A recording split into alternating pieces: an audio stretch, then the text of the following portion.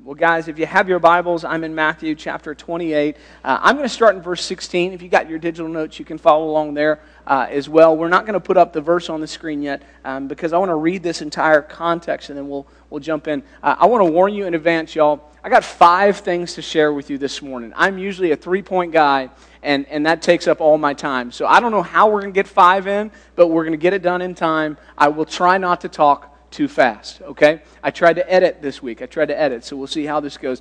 This is what the Word of God says. This is what we call the Great Commission. Matthew chapter 28, starting in verse 16, it says, "The 11 disciples traveled to Galilee, to the mountain where Jesus had directed them.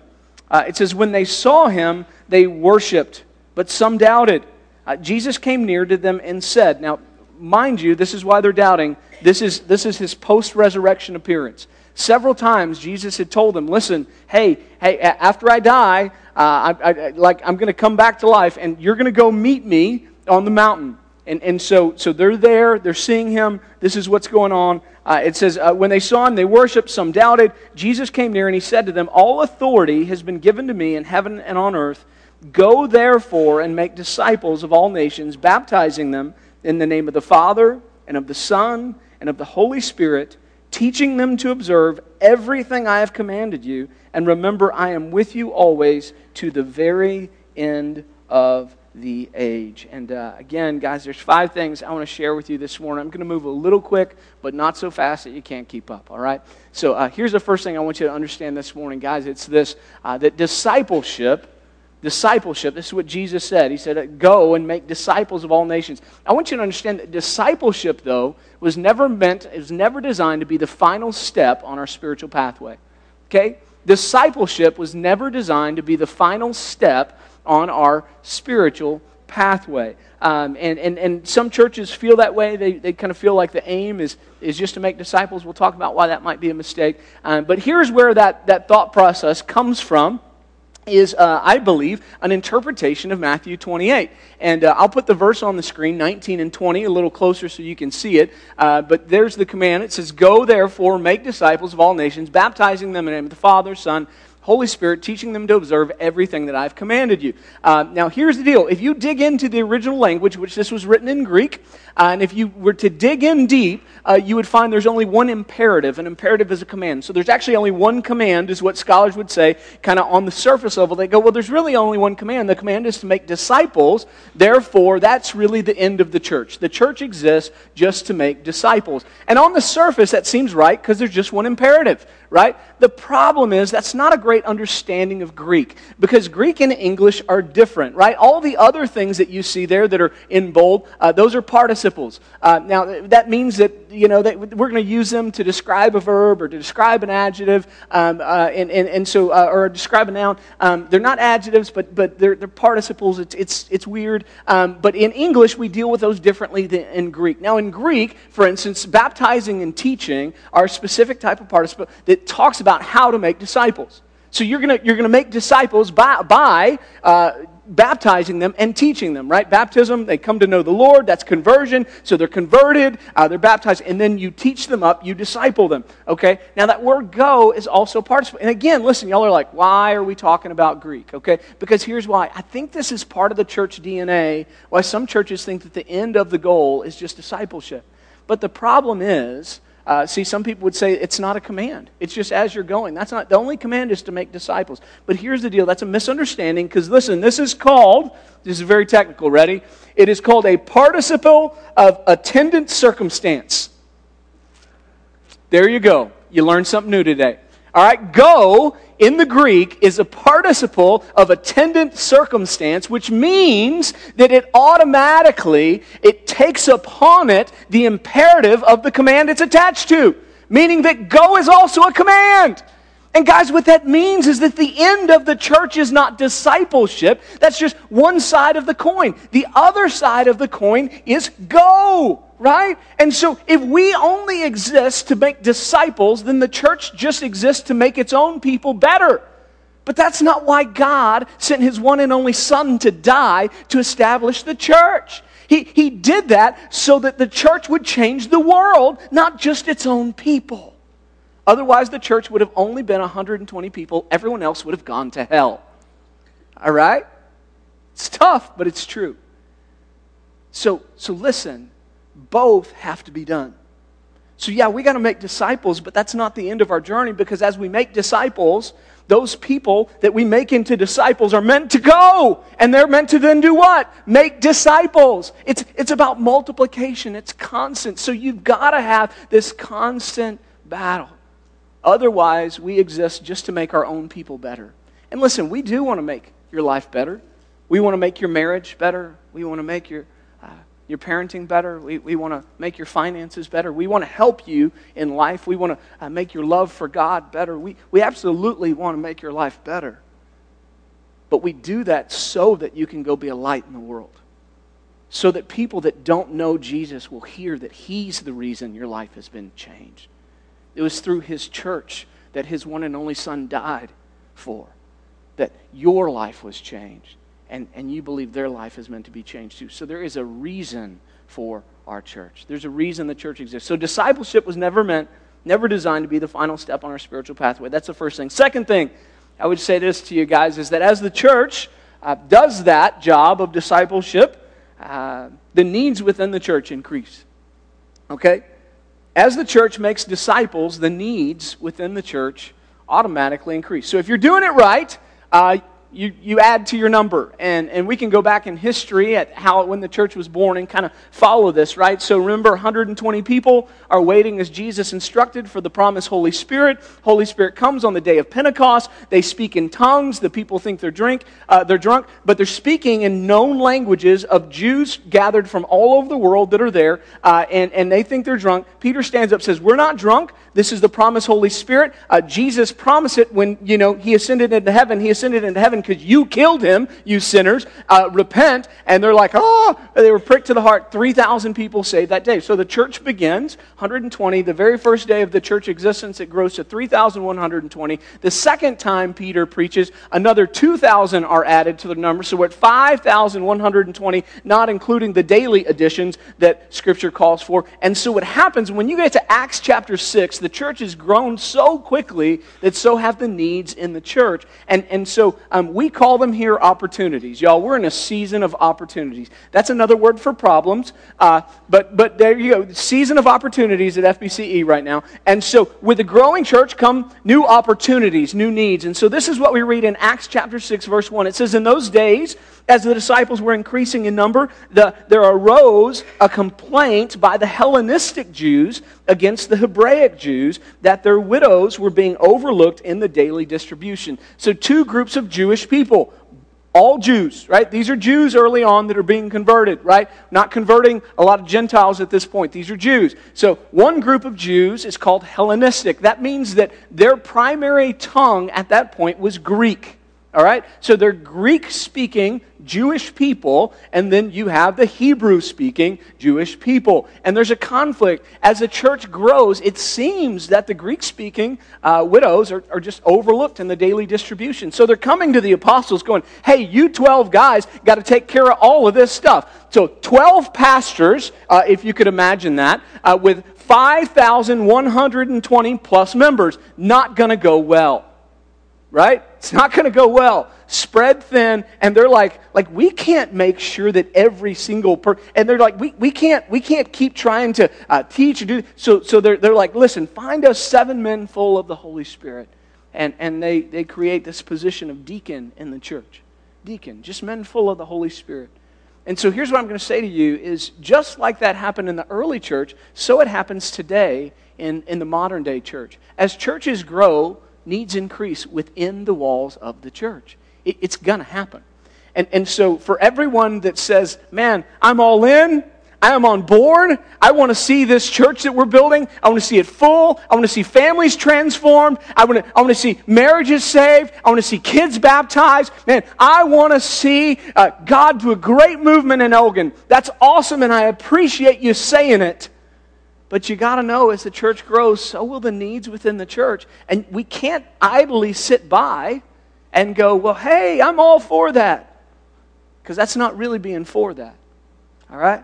And so that's where we start. Discipleship never designed to be the final step. As a church makes disciples, the needs within the church increase. Third thing I would say to you is that serving within the church, based on those needs, serving within the church is an expectation in Scripture, and it's actually the launching point for ministry outside the walls. Serving within the church is an expectation in Scripture. It's actually a launching point for ministry outside the walls. So we've kind of adopted a model here. We think everybody needs to worship at least once a week. We think everybody needs to have a time of discipleship or learn once a week. And we think everybody needs to serve at least once a week. Okay? That's a requirement for everybody. And you're like, why? Because it's just expected in Scripture. So how are the needs met of a growing church? Well, you turn within. They turned within. They looked at the people there. Find me 7 men full of the Spirit. Cool. You guys figure it out. And it wasn't just that deacons were elected to just look after widows. It was that deacons were elected to, just go figure this stuff out. Listen, Jesus gave us authority. We're giving you authority. You go figure out how to deal with this problem. And then they start dealing with all kinds of problems in the church. They become ministers of the gospel, right? It's really cool. So it all kind of begins there. Within the church. And so that's what churches do, guys. You look inside. We saw this in Ephesians 4.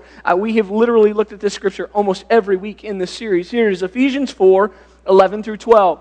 It says, He Himself gave some to be apostles, some to be prophets, some to be evangelists, some to be pastors, some to be teachers, to equip the saints, that's the people within the walls, for the work of ministry. That's also ministry within the walls, right? To build up, who? The body of Christ, right? So the expectation of Scripture is that as needs arise within the church, the people in the church are going to meet the needs, right? Not the pastors of the church will meet all the needs, impossible, but there'll be a building up from pastors, from teachers, from leaders. There'll be an equipping of saints, and the saints will go and there'll be problem solvers for the church. Can I ask you a hard question? Do you consider yourself a problem solver for the church? Or do you just look for people to tell you exactly what to do because it's easy? Right? You got to be a problem solver for that. Hey, I see a need. Man, I'm just going to go fix this thing. Right? Because I own this too. Right? Because I own this too. And this is the pattern of the New Testament. I got to watch my time. But this is the pattern. So beginning in the church, I'll give you a couple examples. You guys can take a deep dive when you go home and you read through your questions. But let's start with these 7 guys set apart. One of those guys' name is Stephen. So Stephen begins his ministry just ministering to these widows. But man, he is powerful in the Word. And so later, Stephen is going to preach. They're going to kill him for it, by the way. But he's going to preach one of the most powerful sermons in the book of Acts. And then he's going to be stoned to death. Another guy out of that group, persecution will break out after that. Another guy out of that group named Philip, who was just a servant, is going to then go as the church is being persecuted. And in Samaria, he's going to start one of the biggest churches that's going to rival the size of the church in Jerusalem. So much so the people in Jerusalem come in like, wait a second, is it possible for Samaritans to have Jesus? Like, we have Jesus? And they're like, yeah, it is. And then later God's going to call him to a desert road where he runs beside a chariot because he hears a guy reading from Scripture, doesn't just running next to him, hey, can I explain that to you, man? Would you like to know what it says? And then he shares the gospel with this eunuch from Ethiopia, right? And he's going to baptize him right there. It's out in the middle of nowhere. Really, really cool. And we see the same thing with a guy named Saul, who, granted, is not in the church yet. He's persecuting the church. But when he comes to know Jesus in a radical fashion, he then puts himself in church to learn. And it's there when he is in church, the Holy Spirit says, set aside this guy and Barnabas, and they're going to go start new churches everywhere amongst the Gentiles. The church has always been a ground where people are equipped to go, right? Some of you hear that and you go, no, that's not me, Pastor. I'm not going.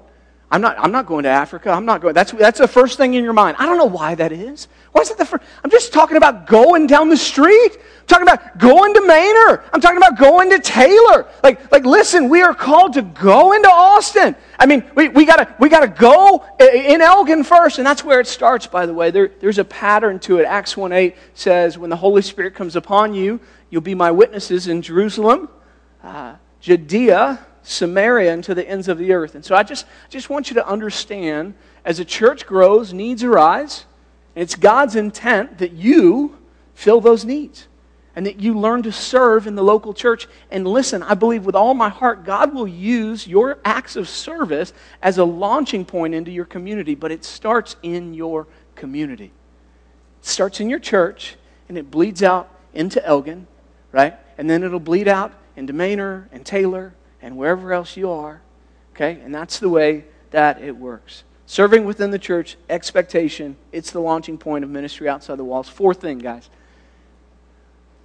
We do this service to our church by meeting the greatest needs and by using our spiritual gifts. Those are meant to be two separate things. Don't read that they have to go together. It's great if they can, but there's really two categories here. So we meet the needs that grow in the church, that arise in two ways, right? So we're going to meet the greatest needs, just head on. And then we can use our spiritual gifts. And so Acts chapter 6 is a great example, right, that deacons come up. And the reason there are deacons is because there's a great need, right? And you notice if you go read Acts chapter 6, the only qualification at that point, at that moment, now we can go read Timothy and listen to what Paul writes, but in that moment, they just wanted 7 men full of the Spirit. That's it. Just give us dudes full of the Holy Spirit. That was a qualification, y'all. And it didn't say that they had to have the spiritual gift of service. No, just 7 dudes full of the Spirit. Go fix a problem, right? It was just, man, there was a great need, and this thing that God is doing is going to fall apart if the people of God don't step up and start taking on some of these problems. If it's all on the apostles, we're going to fall apart. I need you to take ownership, own a problem, go solve it. I give you all authority to do that. And man, those guys killed it. Man, they did it. And the Bible says that God kept adding to their number every day, because of the ministry that was going on through the people of God, right? And so I'm just going to tell you, that's a huge thing in church. Now, here's the problem. A lot of times we don't like to serve greatest need, right? I'll talk about that in a second. We'll come back to it, so just know. Pastors put the point down, so just know. All right? Okay, second thing, though. Second way we serve is out of what we call spiritual gifts. Now, some of you are here and you've been doing the Christian thing for a while. You know what your spiritual gifts are, right? You've read there's basically 3 primary passages that list the spiritual gifts. And so there's Ephesians chapter 4 that talks about roles and offices. Then there's 1 Corinthians chapter 12, talks about some of the manifestational gifts. And then there's Romans 12, all right? And so those are kind of the 3 primary passages we go to look for what the spiritual gift lists are. So you go check those out. In fact, they're in your notes. You can check them out. You can read them. That's awesome. We also have on our website, by the way, because we want you to know your gifts, you can now go to fbcelgin.org on the main homepage. Down there in the descriptions, there's a little link to Lifeway Spiritual Gift Test. You can do your own assessment. You can grade it yourself. You can know what your gifts are, which is really cool. And then you can let us know, hey, I didn't know that I was gifted in hospitality, but I am. We'd love to put you to work in your area if there's not a greater need somewhere else, right? So we ultimately want people serving out of giftedness, but that's not the only place to serve, which is kind of the final point, and it's a warning. Okay? And I'm going to give you the warning before I give you the point. The Apostle Paul writes in 1 Corinthians chapter 13, which is right after chapter 12, where he explains all the spiritual gifts. He says, hey, the greatest gift, the greatest of more importance than all that stuff I just talked about, including speaking in tongues, is love. Love builds up, knowledge puffs up. All right? So love is actually more important. So here's the last thing I'm going to say to you guys, is that knowing our spiritual gifts doesn't, you could put never releases, it doesn't release us from our basic Christian responsibility. Okay? Knowing our spiritual gifts doesn't release us from our basic Christian responsibility. So I'm going to pick on a friend of mine who's doing ministry, and he's just ahead of me. When God called us to Borger, they hired me to go build up a Wednesday night program for kids, like that, for students. That was it. They said, hey, we want to have the premier program in town, blah, blah, blah. It was an old building, had been there for a long time, cinder block everywhere, and then they wanted me to build a worship center. And so I got to knock out 13 walls. We got to build our own stage. We put in lights and projectors and you name it. We had bands drive from all over the Panhandle every night. It was awesome. Our first night, we had like 140 kids show up. So it was pretty cool, right? It was a really cool thing. So in Borger, though, as we're doing that, I remember we had a drop, like somebody had dropped, we didn't have an elevator. So we had to take all of the sheetrock that came in and carry it up 3 flights of stairs. We were on the 3rd floor. And as we're dealing with this crazy sheetrock, my senior pastor walks in, and we're like about to lose it. And we're like, hey, can you give us a hand? And he goes, oh, yeah, absolutely. Father, I pray for him right now. And he just kept walking to his office. And that's kind of funny, but it's also reflective of a lot of people that know their giftedness in the church. It's reflective of their attitude. Oh, no, that's not for me. I'm a teacher. Oh, no, you must misunderstand. Like, my office is pastor. I don't do toilets. Right? You follow me? And listen, knowledge puffs up. That's puff up, man. She'd have been, oh, absolutely, brother. Let me help you. I mean, you're about to fall over, dude. I'm all in, right? And that's what I'm saying to you guys. It's so important. Listen, just because you don't have the gift of hospitality doesn't free you from the responsibility of greeting people in your pew. Doesn't. Just because you don't have the gift of generosity doesn't free you from the command to give. It doesn't. Just because you don't have the gift of evangelism, meaning that you literally have this supernatural ability to lead people to Christ, just because you don't have that gift doesn't like release you from the call of God to go and make disciples, to go and be a witness. That's still a command for you, right? And so knowing my gift doesn't release me from all the other stuff that I now deem as little because I'm so gifted, right? It's really important to know. So when we talk about a growing church, and we talk about needs that arise in a growing church, I'm going to ask you unapologetically at times to just suck it up and get it done, right? To listen, what is it, Philippians 2? Have the same attitude of Christ Jesus, who being in the very nature of God, considered that nothing and made himself a servant to the point of death? Because that's the role, right? That's the role. See, otherwise we think that we've made it in the spiritual journey. You remember the first step on the pathway? Worship Jesus as... It's an L word. There we go. So worship Jesus as Lord. I told you the story of 10 lepers. All were cleansed. Only one was saved. Right? That one dude was saved because he came back, he fell at the feet of Jesus and gave him everything. Man, you're everything to me. That's a far cry from somebody that says, no, not for me. No, Jesus, I'll give you everything, Lord, except those toilets. Nope, that's not me. Except those diapers. Nope, that's not me. Right? Except those senior adults. Nope, that's not me. So guys, I'm just going to tell you, if you're all in, and we got a lot of people right now saying, I'm all in, man, I'm all about it. You're going to have to be all in. Because needs are going to continue to arise every single day in the church. That's how it's going to work. So let me tell you, I'll show you where we are on the chart. This is where we began.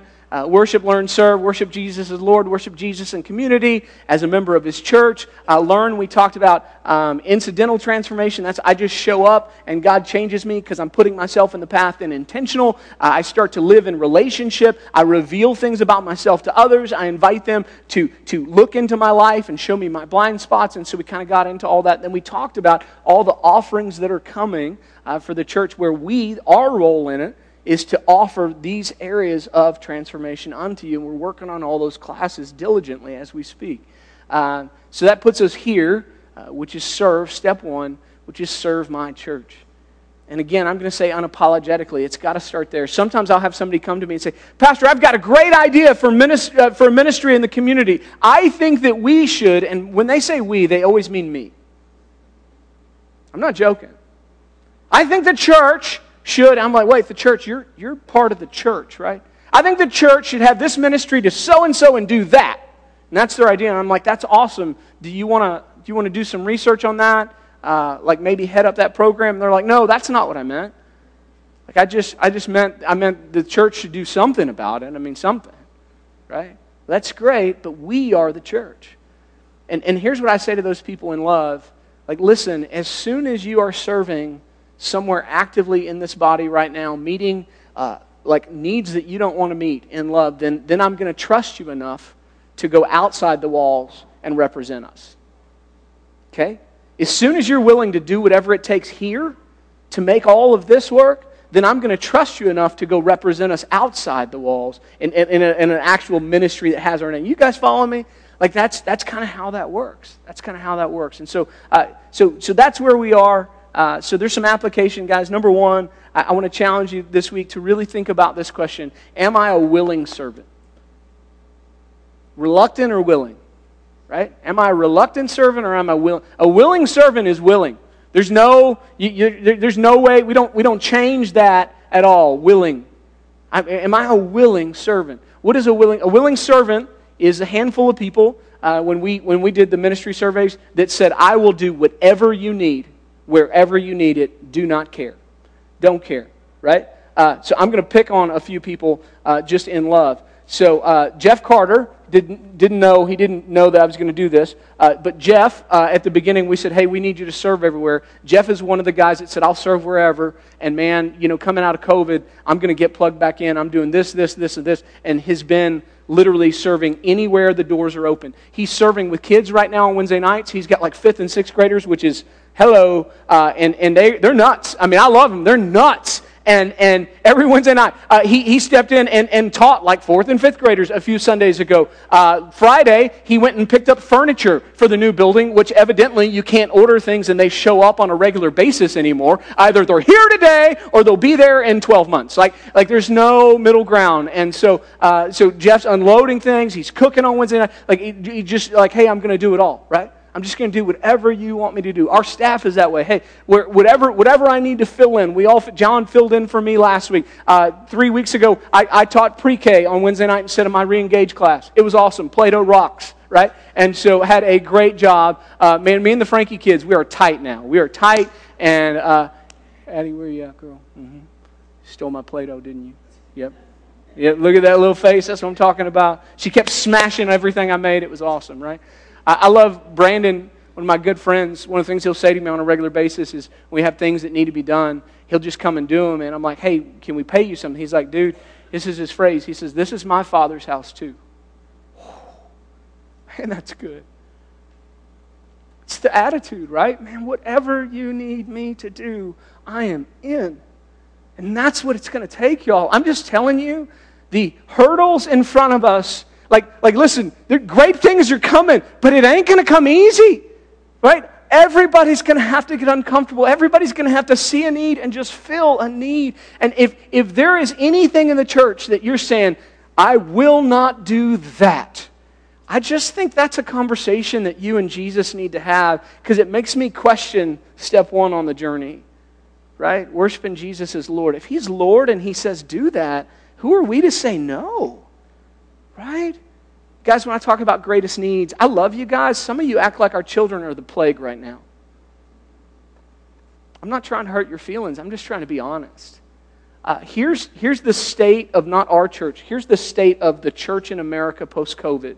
Churches are shutting their doors because families are leaving, because nobody will do childcare. It's the truth.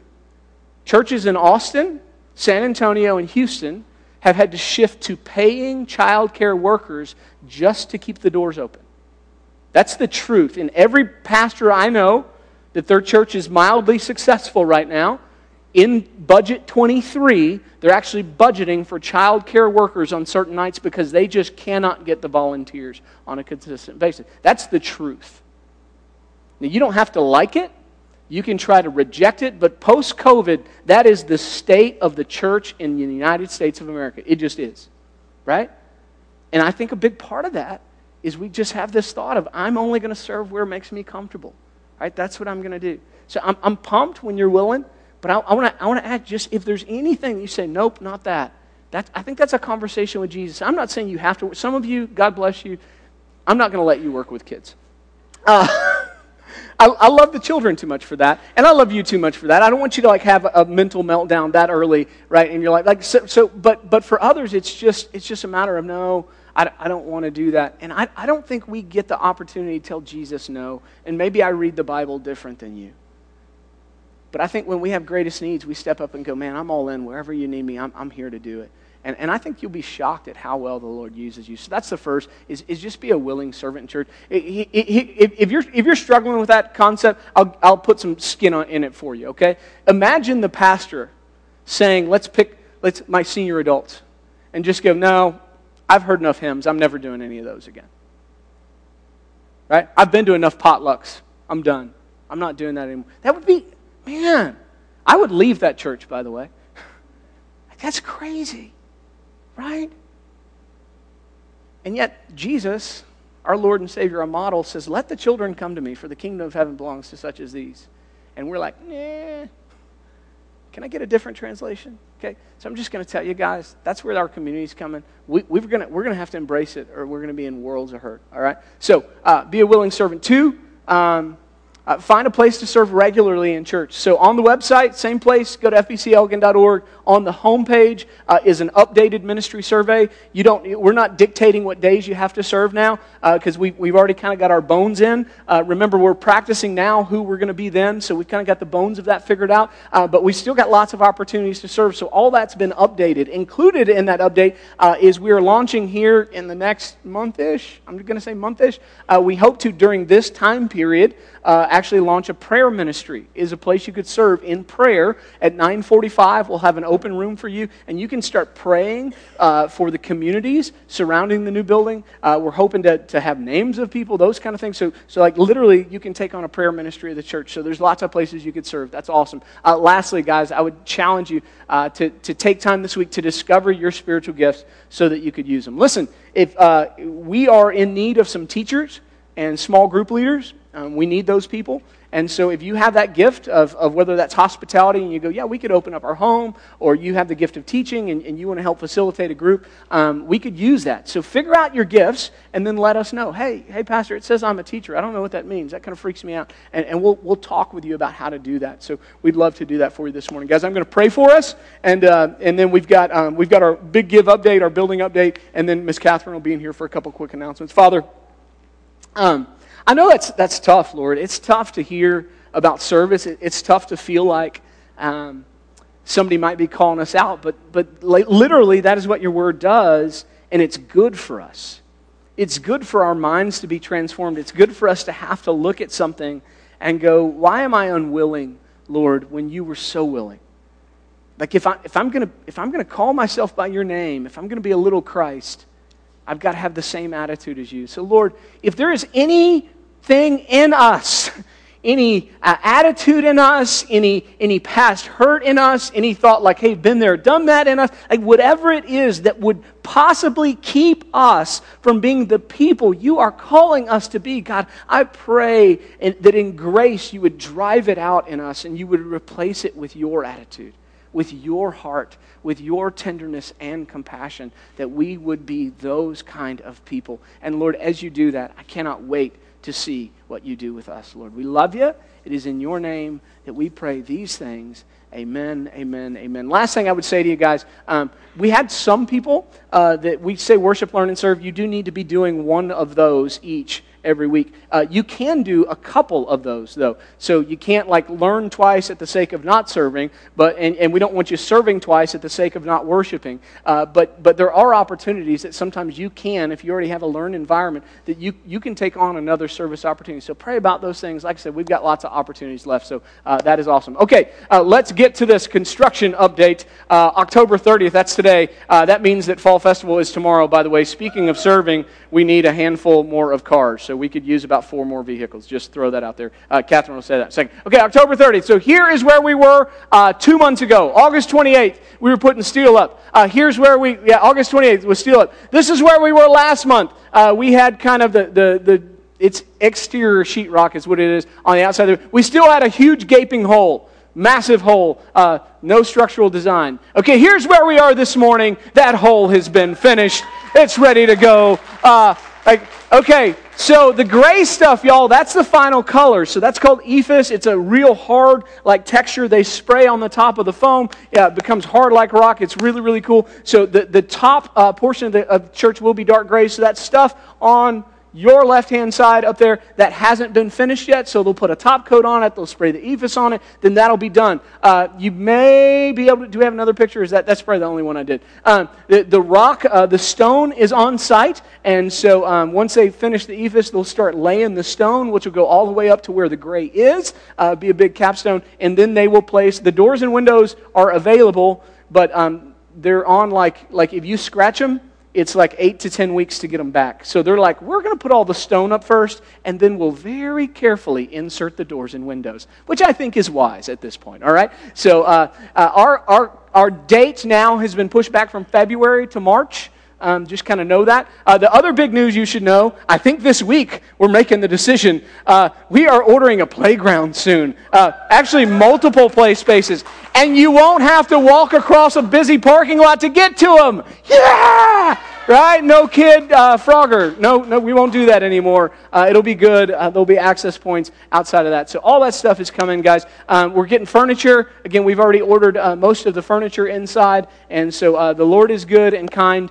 Your staff may all be officing in one office when this is said and done. There are evidently no storage facilities left in Elgin. So Pastor John has moved out of his office graciously, and it is now filled with furniture. And my office is next. Yay! So we're moving on. It's going to be great. It's going to be great. So just continue to pray for us. Every day here is an opportunity for us to get more flexible and more flexible. And it's been good. Here's what we're going to do, guys. On these Sundays, we ask everybody to give something. And I know it's the end of the month. Maybe the Lord's provided you with a little something left over. Maybe you're one of those families you already had prayed about, hey, we're giving this every month. And we're going to give you an opportunity to do just that. I'll put a QR code up on the screen, but you can also use the envelopes in front of you that say crossing over. And so I want to just remind you, every little bit helps. Kicking in this month, y'all, we start making interest payments. Okay? So we're now drawing on the loan, so we're going to start having to pay interest payments every month. So that is a real deal. It's a real deal. When we have our budget meeting towards the end of the year, we'll talk about how real of a deal that is. But we just trust the Lord for it. So whatever God lays on your heart this morning, we're going to ask that you would give above and beyond that tithe. And I'm going to ask the Lord to bless it. And we'll give you about 30 seconds to do that. Then Catherine's got some announcements. Father, thanks for loving us. What an opportunity, Lord. Most churches that have been around this long don't get an opportunity to do what we're about to do. I hear the horror stories from Austin. It seems like on a weekly basis of churches our age, they're actually closing doors and they're ceasing to exist. And God, here you are calling us into more. And so, Father, what an exciting opportunity. I pray that you would take these gifts. I pray that you would multiply them, use them for your kingdom and your cause. Bless every single family that is giving above and beyond their tithe this morning. God, take it and I just multiply it. Multiply it, Father. We pray that Elgin would be changed because of what you want to do in us and through us. In Jesus' name we pray. Amen, amen, amen.